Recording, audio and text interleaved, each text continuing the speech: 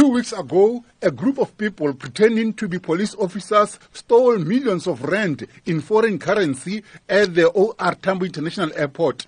Reacting to the weekend arrest of 5 suspects, Phahlane applauded the team of top investigators from the police unit and the Hawks. He says they did splendid investigation work with the arrest of the 5 suspects, who includes a police officer. We can report that 5 people were arrested over the weekend, and those people would have appeared in court today. It is regrettable that one of the 5 arrested is a member of the South African Police Service.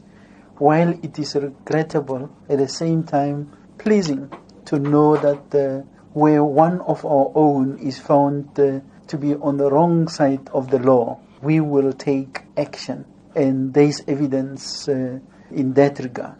Phahlane says following the weekend's breakthrough, police working on the OR Tambo heist hope to make more arrests. He says the preliminary investigation shows that the heist was carried out by more than 5 people. These 5 people arrested are not the only ones that were involved. We are still pursuing other suspects, and we can only call upon the community at large, those with concrete information on the whereabouts of the remaining suspects, to work together with the South African Police Service to ensure that the perpetrators of this crime are brought to book.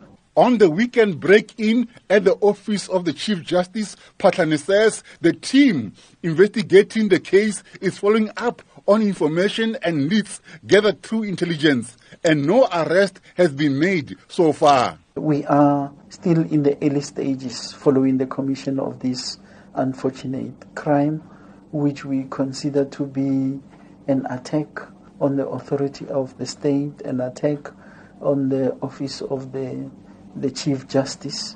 We will do everything in our power to thoroughly investigate with the purposes of bringing whoever is responsible to book. Phahlane called on members of the public, including political parties, to refrain from making what he calls irresponsible statements. We strongly condemn any irresponsible statements and or utterances attributing without any basis.